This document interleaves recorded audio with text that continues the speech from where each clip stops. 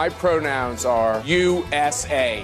How about it, huh? My name is Ted Cruz, and my pronouns are kiss my ass. My pronouns are kiss my ass.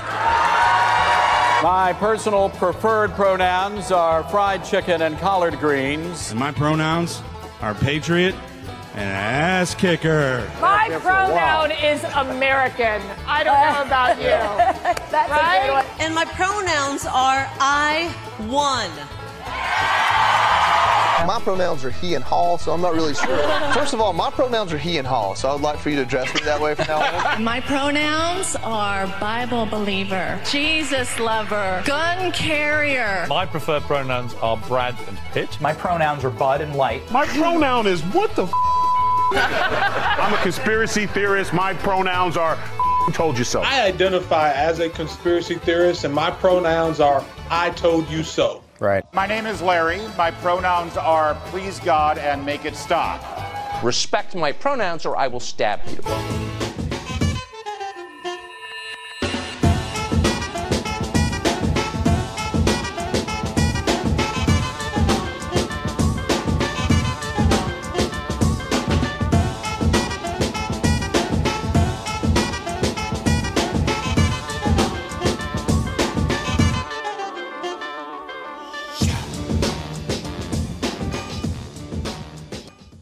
Welcome to Something Came from Baltimore. My name is Tom Godfrey. I am your host, normally. We chat about music. We're on episode 10 of 14, limited run edition called Kinda Free, Kinda Now. Laurie Greene is an associate professor of anthropology at Stockton University in New Jersey, where she has taught since 1986. She is the founder and chair of the LGBTQ Youth Safe Space Initiative at Stockton University and is an advocate for local LGBTQ community and the author of Drag Queens and Beauty Queens, Contesting Femininity in the World's Playground. We had fun getting to know each other, and it seems like we have shared experiences but different results. Music is by D Light from the 1990 epic called World Click. Songs are by Bobby Short, and you can binge. You get ahead of the releases. This link is in the show notes, and it's found everywhere. Let's get into it.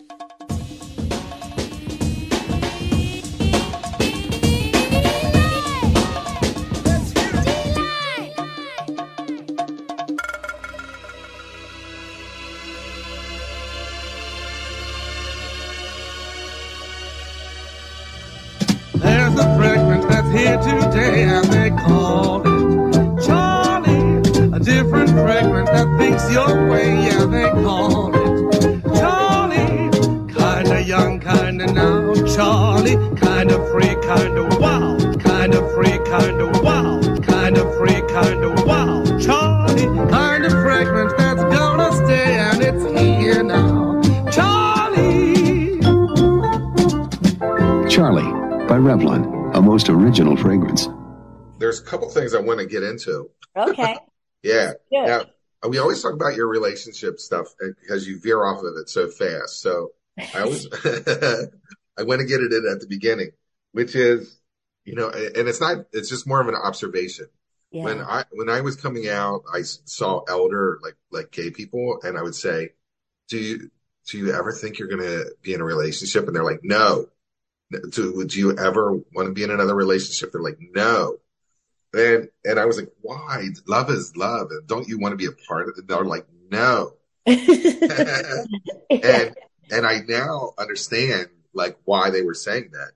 It'd be by the levels of the complexity of it is that sometimes like your peace of mind is used solo. And it would be hard to throw another person into that dynamic with all the baggage that we were talking about before in previous conversations. But do you remember, like I now understand like women who never marry or who just, you're like, oh, poor woman. She's never married, blah, blah, blah. She's probably the happiest person in the world. That's probably right. Yeah. I mean, I think I'm a really difficult person at this point in my life to partner with because I'm extremely independent. I like to be able to do, what I want at this point in my life, when I want. I don't really have the energy for negotiating anymore. But if it came along and it fell in my lap and it was right, I wouldn't be unhappy. I just think at a certain age, you sort of stop looking, some of us, and you just realize, I've got a ton of friends, and that's great. Like, I love my friends are my family. I adore them. And, they fulfill most of my needs, except for one big one, really. All my needs can be fulfilled by my friends. So, it becomes a thing where how much energy and time am I going to invest in this thing that I don't even know I need? Yeah. And I think that's where it sort of goes. Now, for me, I mean, obviously testosterone level dropped, so my interest level dropped, and I want to be a A1 performer. I'm probably graded as C- or D. So, it was like, okay. So hard on yourself. No, there's a story. I love telling stories because the community is so small that it was told to me by someone it was told to me by a friend of mine, by a person I've never met before, that like there was times that I had performance issues, and so someone like went to that person, told that story about me, and then that person has been telling that story religiously for the last like 11 years. So well, doesn't seem to be any rhyme or reason to that. I mean, because there got to be, and why? It's none of their business, but how people act like it is. So for that reason, I don't just have to like connect with a partner. I got to connect with a wide audience that are sitting on the sideline, make sure that they know that I'm hitting home runs every single time.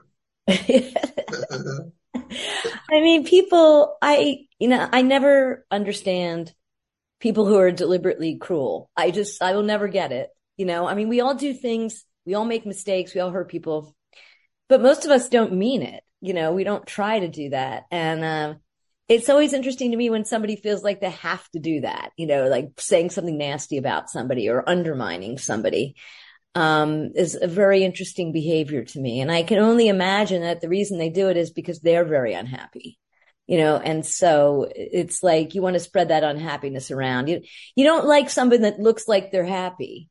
Mm-hmm. They become a threat to you, even if probably they're not happy all the time, but they become a threat to you because they're not. And it's sad because I do see a lot of it in our community. And, I always say there's no drama like gay drama, because it's like, and it's a shame, that has to be the case. And I do think it's because we're very small and we know each other, and, we've all had some sort of interaction or relationship with one another by and large. I feel like maybe some people think there's some sort of competition going on, and I think that's always interesting in any kind of relationship because nobody wins those. There's never a winner, but I feel like there's some people that think there is a winner, and that's sort of how they go about managing their relationships with people. And I don't like it. I don't like it because I don't like competition in general. I mean, period. That's just part of my personality. But I also truly don't think a relationship can possibly be a competition and everybody involved not turn out to be the loser in that case. That's a new concept though, about relationships and winning and losing. Like if someone wins, then that means someone loses, and you're trying to have a conversation or negotiate some stuff. That just opened up. Like I've just heard that actually by Jimmy Jam and Terry Lewis, where he said, I never fought with Terry because that means that someone would lose. We're a partnership and we're trying to get to the next point.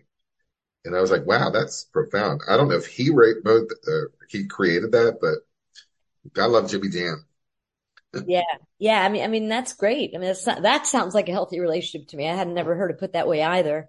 Yeah. But it's not a competition. It's supposed to be a mutual aid society, and that's really what it's supposed to be. But, again, we were talking about this early on, but I think, we all have a sense of being inadequate in some way. And I think sometimes when we have those feelings, we blame our partners, we take it out on we see it as projected as a failing of our partner rather than our own problems with our, self-esteem or feelings of security or feelings of being enough, and I do think that's why people fight. Yeah. Well, I think in the gay community, what brought to my mind is something that I say all the time is like, I would used to be, Chum Lee's, singer's ex, and he's from Philly. He's kind of like a pillar over there. He created Gay Bingo actually, back in the 90s, and made money off of it for the AIDS fund, So, he always told me that the gay people always feel that they could do it better. Like when it comes to arts and stuff that, well, I could do this better, but they're not putting themselves out. It's easier to criticize because they could do it better. When I did Be Visible, a female who I knew said, you need to have a girls Be Visible, like a lesbian version of Be Visible. And I said, no, I don't need to, but you can do this and I'll support you. I said, I don't need to create another thing to make you happy, but if you want to create one, let's do it. But, it's that thing where a lot of people are just really critical because in their back of their mind, they're like, I could run this better. I could do this better. Yeah. Yeah. And, and sometimes, they will step up to the plate. And I like when I see that, but the critique of it instead of the support when they're, that's the one person that's doing something, or a small group of people that are trying to do something. Yeah. And you have to catch hell from it, because it's not exactly what somebody else had in mind. That's just unfortunate, but again, I think, big fish, little fish bowl, I do think that there's some of that going on, and to some people, social, capital and power is really important. Mm-hmm. And I think that some of that picking on other people is about gaining that social capital. Yeah, you're right. I'm thinking I knew that I was gay young, but I also knew that my life had to have some kind of value. Like, what kind of value will I create?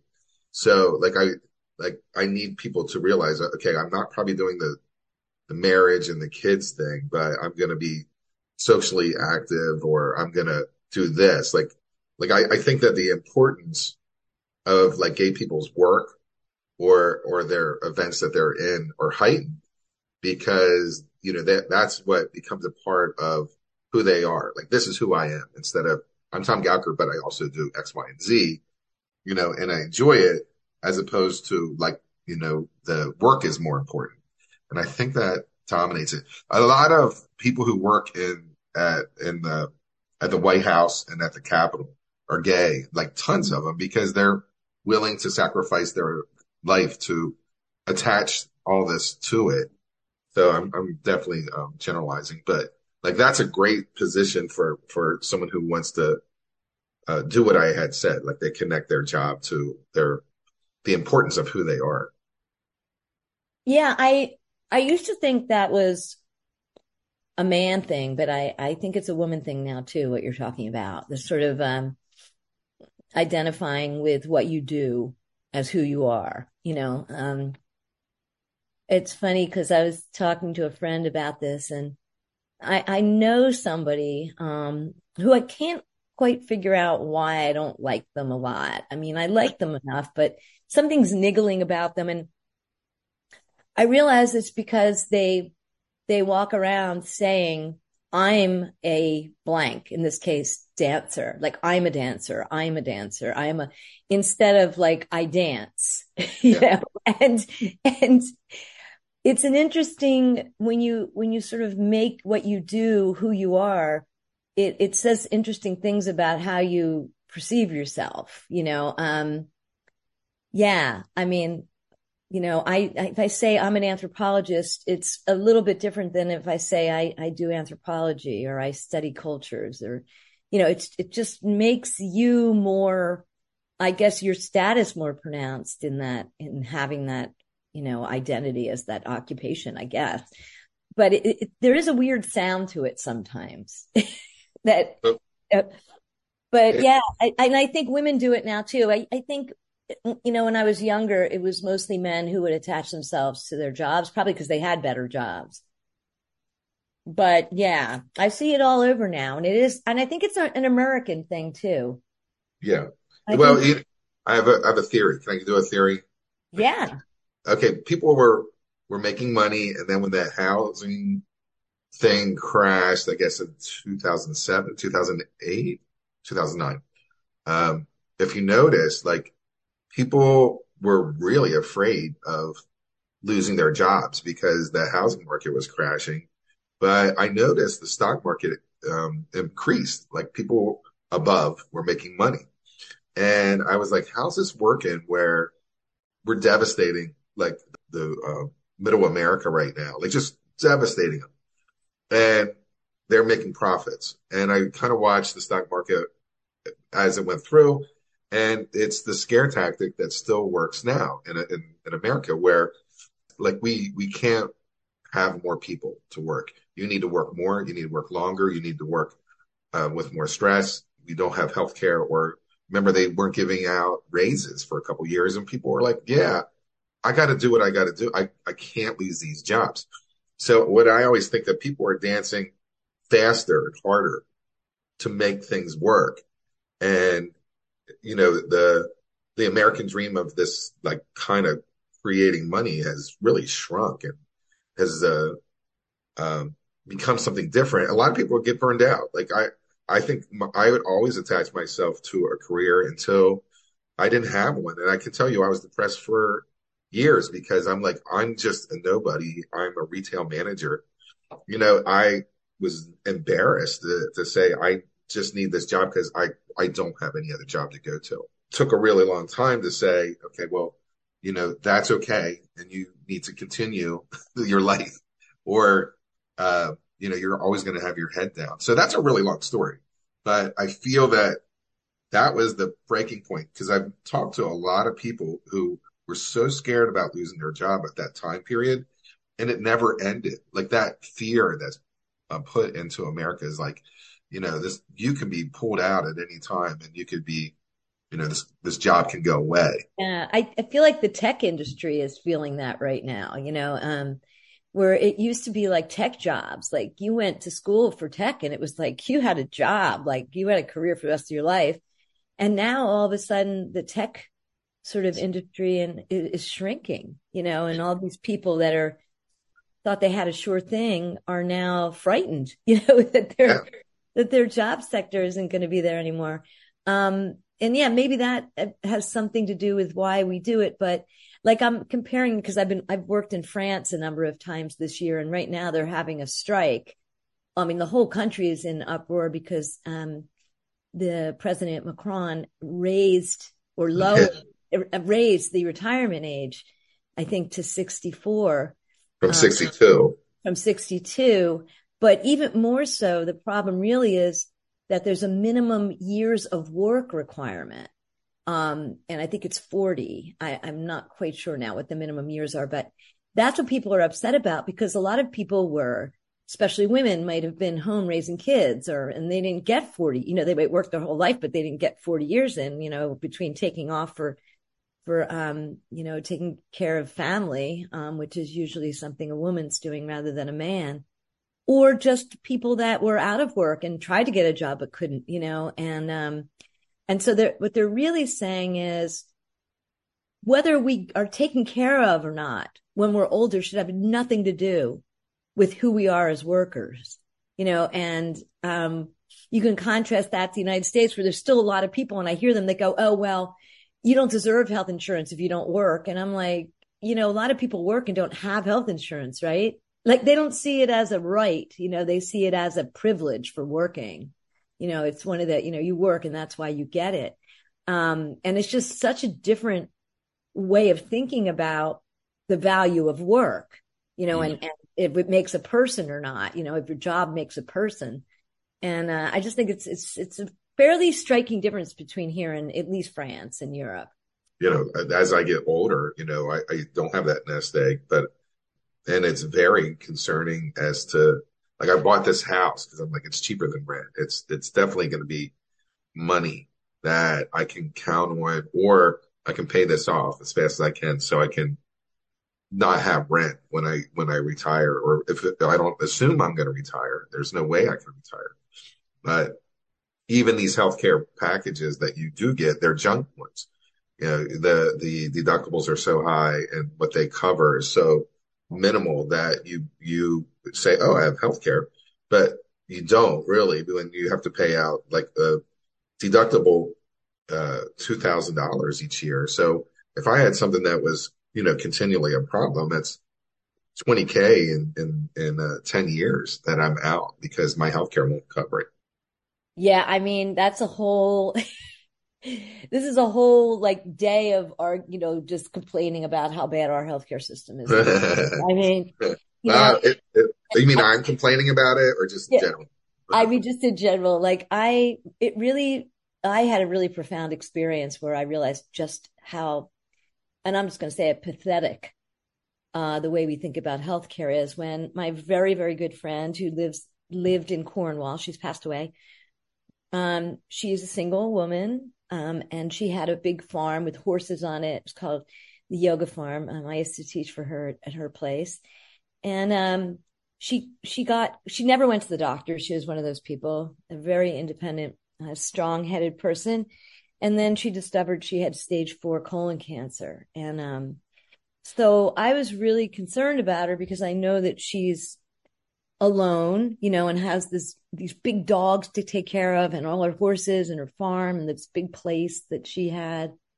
And I called my friend, Ed, who lives in London. I said, I'm flying in and we're going to drive down and we're going to go see Liz and make sure she's okay. And I got there to find out that, she had somebody coming 3 days a week to clean her house. She had somebody coming 5 days a week to cook for her. There were people taking care of the farm. They brought the medications to her house and were medicating her, palliatively at the house. I mean, she was being taken care of because that's what they do with their healthcare system. And I thought to myself, do you know what I'd be doing the last weeks of my life? I'd be fighting with the insurance company. Yep. I would be on the phone knowing I had a few weeks left, fighting with the insurance company so my kids wouldn't be saddled with a bill, knowing that when I go, that my kids would still be fighting with the insurance company. I can't think of anything crueler, like a less humane situation than people who are dying, having to fight with their insurance company, or else being saddled with these astronomical bills that no one will ever pay off just to die. Yeah. I can't think of anything more insane than that. But people here seem to think that that's normal, and that's just, we have the best healthcare system in the world. No, we don't. Yeah. It's very anxiety. I mean, I'm very anxious about healthcare and the lack of it or the quality of it. That doesn't help your health at all either. No, you're right. I know it's like, please don't get sick, but at the same time, there were talks that this is how I went to multiple doctors. We get different jobs, you get different healthcare. So I went to multiple doctors. One doctor said, you have cancer. They said you have prostate cancer and we're going to do more tests. And then they're like, well, maybe you do, or maybe you don't. They weren't clear. And then I went to another doctor. And I said, they're saying that I have cancer. And they're like, yeah, you have cancer. And then they did another test. They said, no, it's not conclusive. We'll just keep on watching it. And I was like, they're like, well, that you can have prostate cancer for 20 years and still live. Like that's my option, really. I had a friend, Bill, from Atlantic City, who had stage 4 brain cancer. He found out he had it at stage 4, and he had all these health problems and always went into doctors, and no one ever said, oh, by the way, this is coming up in your test. So the stage 4 just hits you. in the face when you're like in the doctor's office every week anyways. And they gave him an option of this 10% treatment that may work. That was so debilitating on his body that he's like, I'll go for it. Like he wanted to live, it's like, why wouldn't he want to live? So he went for it, and then it was so painful because it didn't help him at all. And he's like, wow, I just kind of wasted all this time thinking that I had opportunity of living more, and it just didn't work out. And then he was hospice driven, and he was in his front of his living room. He couldn't go anywhere. So he was just there. It was weird. It was my first person that I saw that went to pass. And it was new to me, like where I got to kind of witness it. Yeah, it's hard. I mean, it's always hard. And this is something that, my friends and I talk about as we get older, and you start experiencing what you might have seen your parents experience, which is like your friends start dying, and it's really, it's horrible. It's a hard thing to wrap your head around, to know that it's only going to be more, it's going to happen more and more and more. And, when we're younger, we don't think about our mortality in the same way, luckily, unless we are forced to, because we have a friend that dies young, and that's, we're never forced to look at our mortality like that. And, but yeah, and it will just happen more and more, right? I mean, it will. And I don't know. I think that's one reason why, the AIDS, epidemic was so profound for me was, because we got a sense of that as young people, just having to deal with death at such a young age isn't normal, and that was one of the things about AIDS, which was so profound. Yeah. Well, it's like, how could he at stage 4 brain cancer handle these bills, or not bills? I hate those ones that get mailed to you saying, this is not a bill. And you're like, what is it then? Right. And then all of a sudden you get this mammoth, like Excel spreadsheet kind of chart. I mean, and it's constant billing, and you're like, okay, 20% is going to be covered, 80% is going to be covered. You owe this. It's really amazing. It's mind blowing. And then I have sometimes I have ideas, but I don't understand why, like, we have to fight for prescriptions where you have to go get an app and download it and try to figure out where the pharmacy is that you go get the best deal. But at the same time, you have to kind of create an account at every single pharmacy. So it's not like you can't go to your corner pharmacy. You have to set up accounts with 20 pharmacies to find the best price for you.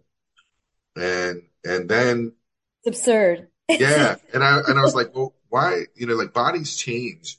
The epidemic with, the Sackler family gave out, pills unnecessarily that were high level.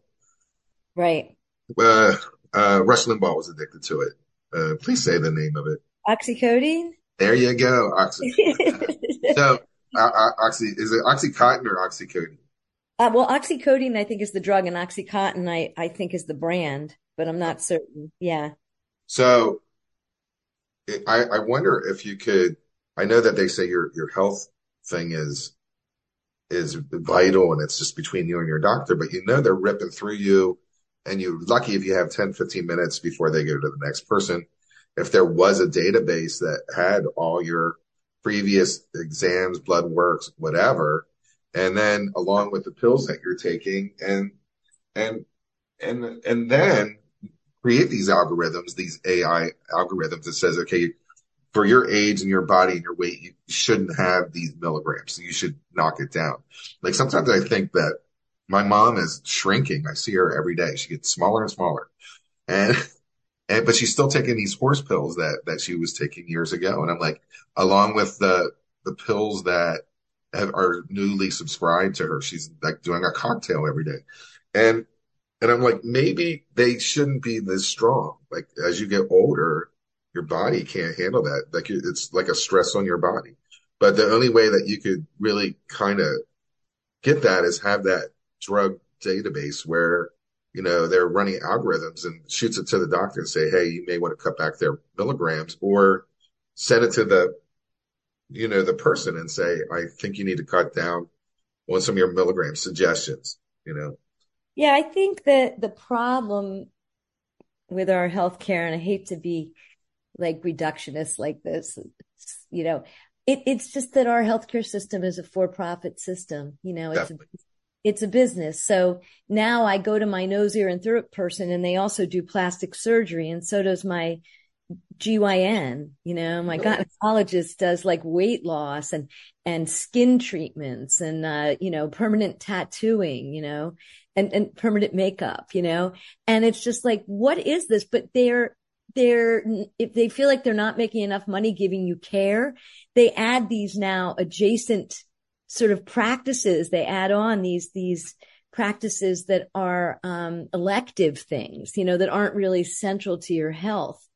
And it's really embarrassing that they're doing that to me. But doctors expect to make a certain amount of money in this country, and until we stop that, we're never going to have the health care that we should, because they're going to care more about the business of medicine than they are about medicine. I went to, this is when I was in Atlantic City, and I needed, I was like, oh, I need a shot in my knee, cortisone, just because I have arthritis. There's definitely nothing wrong with the knee, but underneath the kneecap, there's irritation. And so I started getting a couple of them, and the doctor would come in, and just his visit, which was all I wanted was a shot, he would charge me $125, and it wasn't covered by my insurance. And I said, please, I just need another shot. I don't need to see the doctor. We've already identified that that's what I was going to get. So don't charge me that $125. Please don't make him do a consultation. So I've said it over and over and over. And of course, I just got the shot from like a nurse, and I still got that consultation fee. They said, this is a part of the service. That you elect not to do it doesn't negate the fact that we won't charge you. It's part of what it costs to get a shot. Yeah, it's a part of the full package. You just said that you wouldn't take the full package. That's all. Yeah, it's scary, right? I was like, oh my God. And yeah, it's rough. Yeah, we're at 8 minutes left. And before we kind of switch off, there was one thing I wanted to talk about, which was no TV. No TV in the house. And I love the fact that you do that. And I have a love-hate, more hate about television. I wanted to talk a little more about how you decide not to have a TV in there. All right. You want to talk about it now? Yeah. So, well, I really, I think I said before, I really like the quiet when I'm home. And so I don't feel the need to have like TV on or the radio on or anything like that. I think most stuff now, there's a lot of really good TV now. When years ago, when I sort of went, yeah, I do not need a television, ever. There might have been 200 channels on, but there was nothing good on anyway. I'm not a sports fan. I don't watch sports. I guess that's one reason to have a television. If I want to watch something occasionally, a documentary, I can always watch it on my computer. And I sometimes do, if I find a series on Netflix occasionally, maybe twice a year, I might binge watch it, or something like that. So it's not that I don't watch any TV per se. I watch very little, but I don't put I don't have a television screen. I don't put it on, just for the noise in the house. Mostly everything, like I said, I want to see, I can get on demand. Yeah. And in terms of movies, I'm one of these old fashioned people. I just went yesterday. I love going to movie theaters. Me too. When I want to see something, I'd rather go to the movies. And now I have a theater right near me that I can walk to. So, I'll just go in the middle of the day. Like it was raining yesterday and I went and saw, Chevalier, about the violinist, the French violinist. How was that? I thought it was great. I really liked it. It was between that and Are You There, God, It's Me, Margaret, which was very nostalgic for me, being that book was important to me when I was a kid. But I opted for what I thought was the adult movie. But it doesn't mean I won't go see that, because I'll just go because I like to watch movies. But in the movie theater, I like it, so I get the whole effects of the film. I think a lot of people like having the TV on all the time just is that noise that just fills your head. It's always on. And I think that turning it off for me was a big deal. I actually lived in Philly, and I took the TV after football season. I put a post-it note, and I was in an apartment complex, and I said, please do not touch. I'll pick this back up in September. And I withdrew, from having that TV on, where now I can not have it on for days. And if I do, it's like South Park in the background or something. Something's minor, but I get my TV fix from podcasts, from shows. The only two shows I was addicted to that ended, that I'm officially done with being addicted, is This Is Us and Better Call Saul. And now that they're done, I don't feel like I have to follow anything. And I know that there's so many great things going on, and I may choose to pick them up later, but I'm not. I know that there's Succession and some other things that people are raving about, and I'm okay not to know about it right now. Yeah, the funny thing is, my son is a playwright, and he writes also for television. So when his series, he did Octavia Butler's Kindred. He was the writer on that, and when it came out on Hulu, of course, I didn't have a TV. I was in Europe, where you can't even get Hulu. and I'm like, how am I going to watch my son's show? And then people are like, Laurie, don't you know about a VPN? I'm like, a VP what? I don't this is how stupid I am about technology. And I downloaded a VPN, and I got Hulu in Europe, and I watched his show. My daughter has a subscription, so I just used hers. And so it was, you find a way to do it. But I do think it's ironic that my son is in television, and I don't watch any of it. Yeah. But I will if he writes it. If he's got a major credit on it, I'll take a look at it. I'll watch it. Just by growing older, there was 101 Interesting People from Time last night, the TV show, and they have the TVs on at work, and they keep on flashing the audience that was in the crowd. I'm like, I don't recognize any of these faces. I don't know any of these people. I said, I feel good.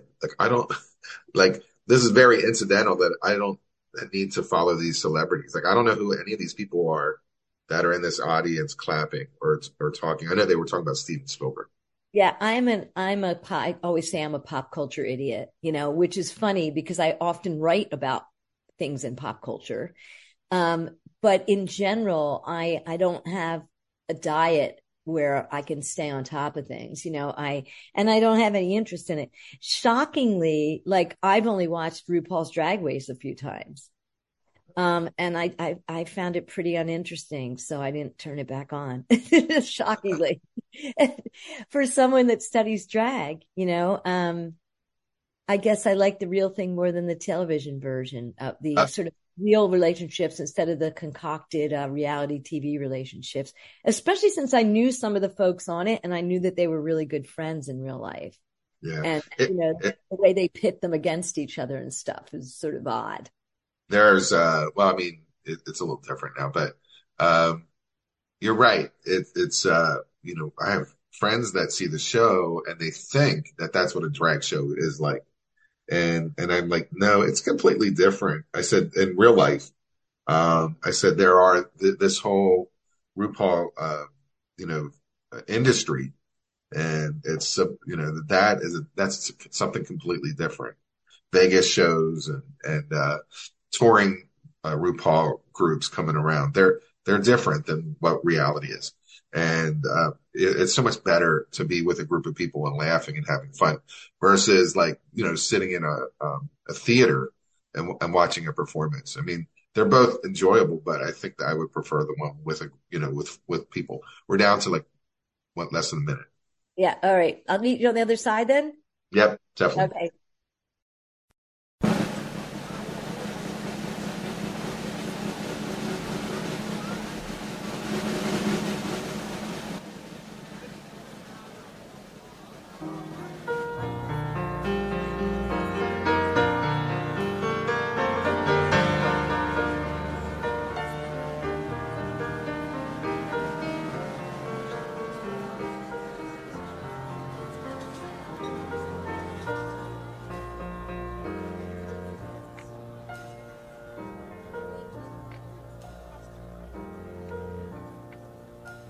Isn't it rich?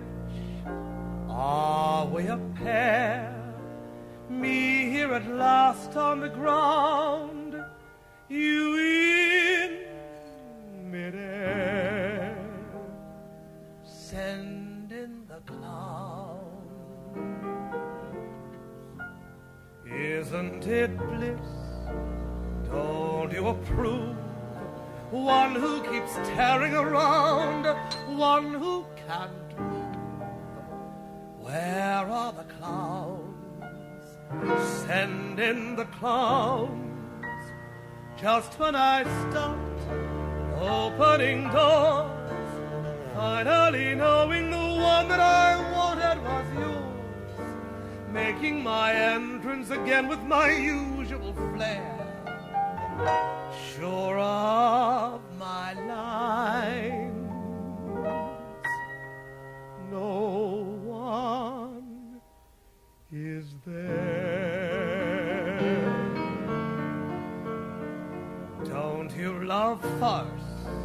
My fault, I fear.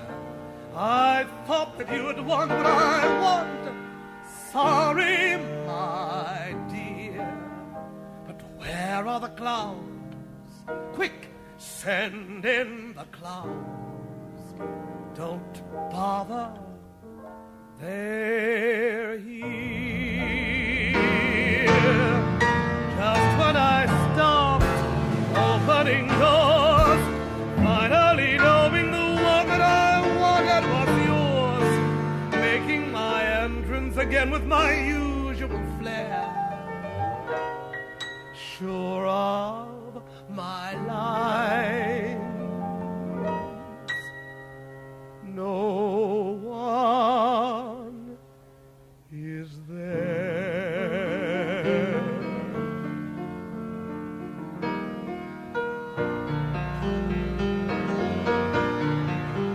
Don't you love farce? My fault, I fear. I thought that you would want what I want. Sorry, my dear, but where are the clowns? Quick, send in the clowns. Don't bother, they're here. Isn't it rich? Isn't it queer? Losing my time in this late in my career. And where are the clowns? There ought to be clowns. Well, maybe next year.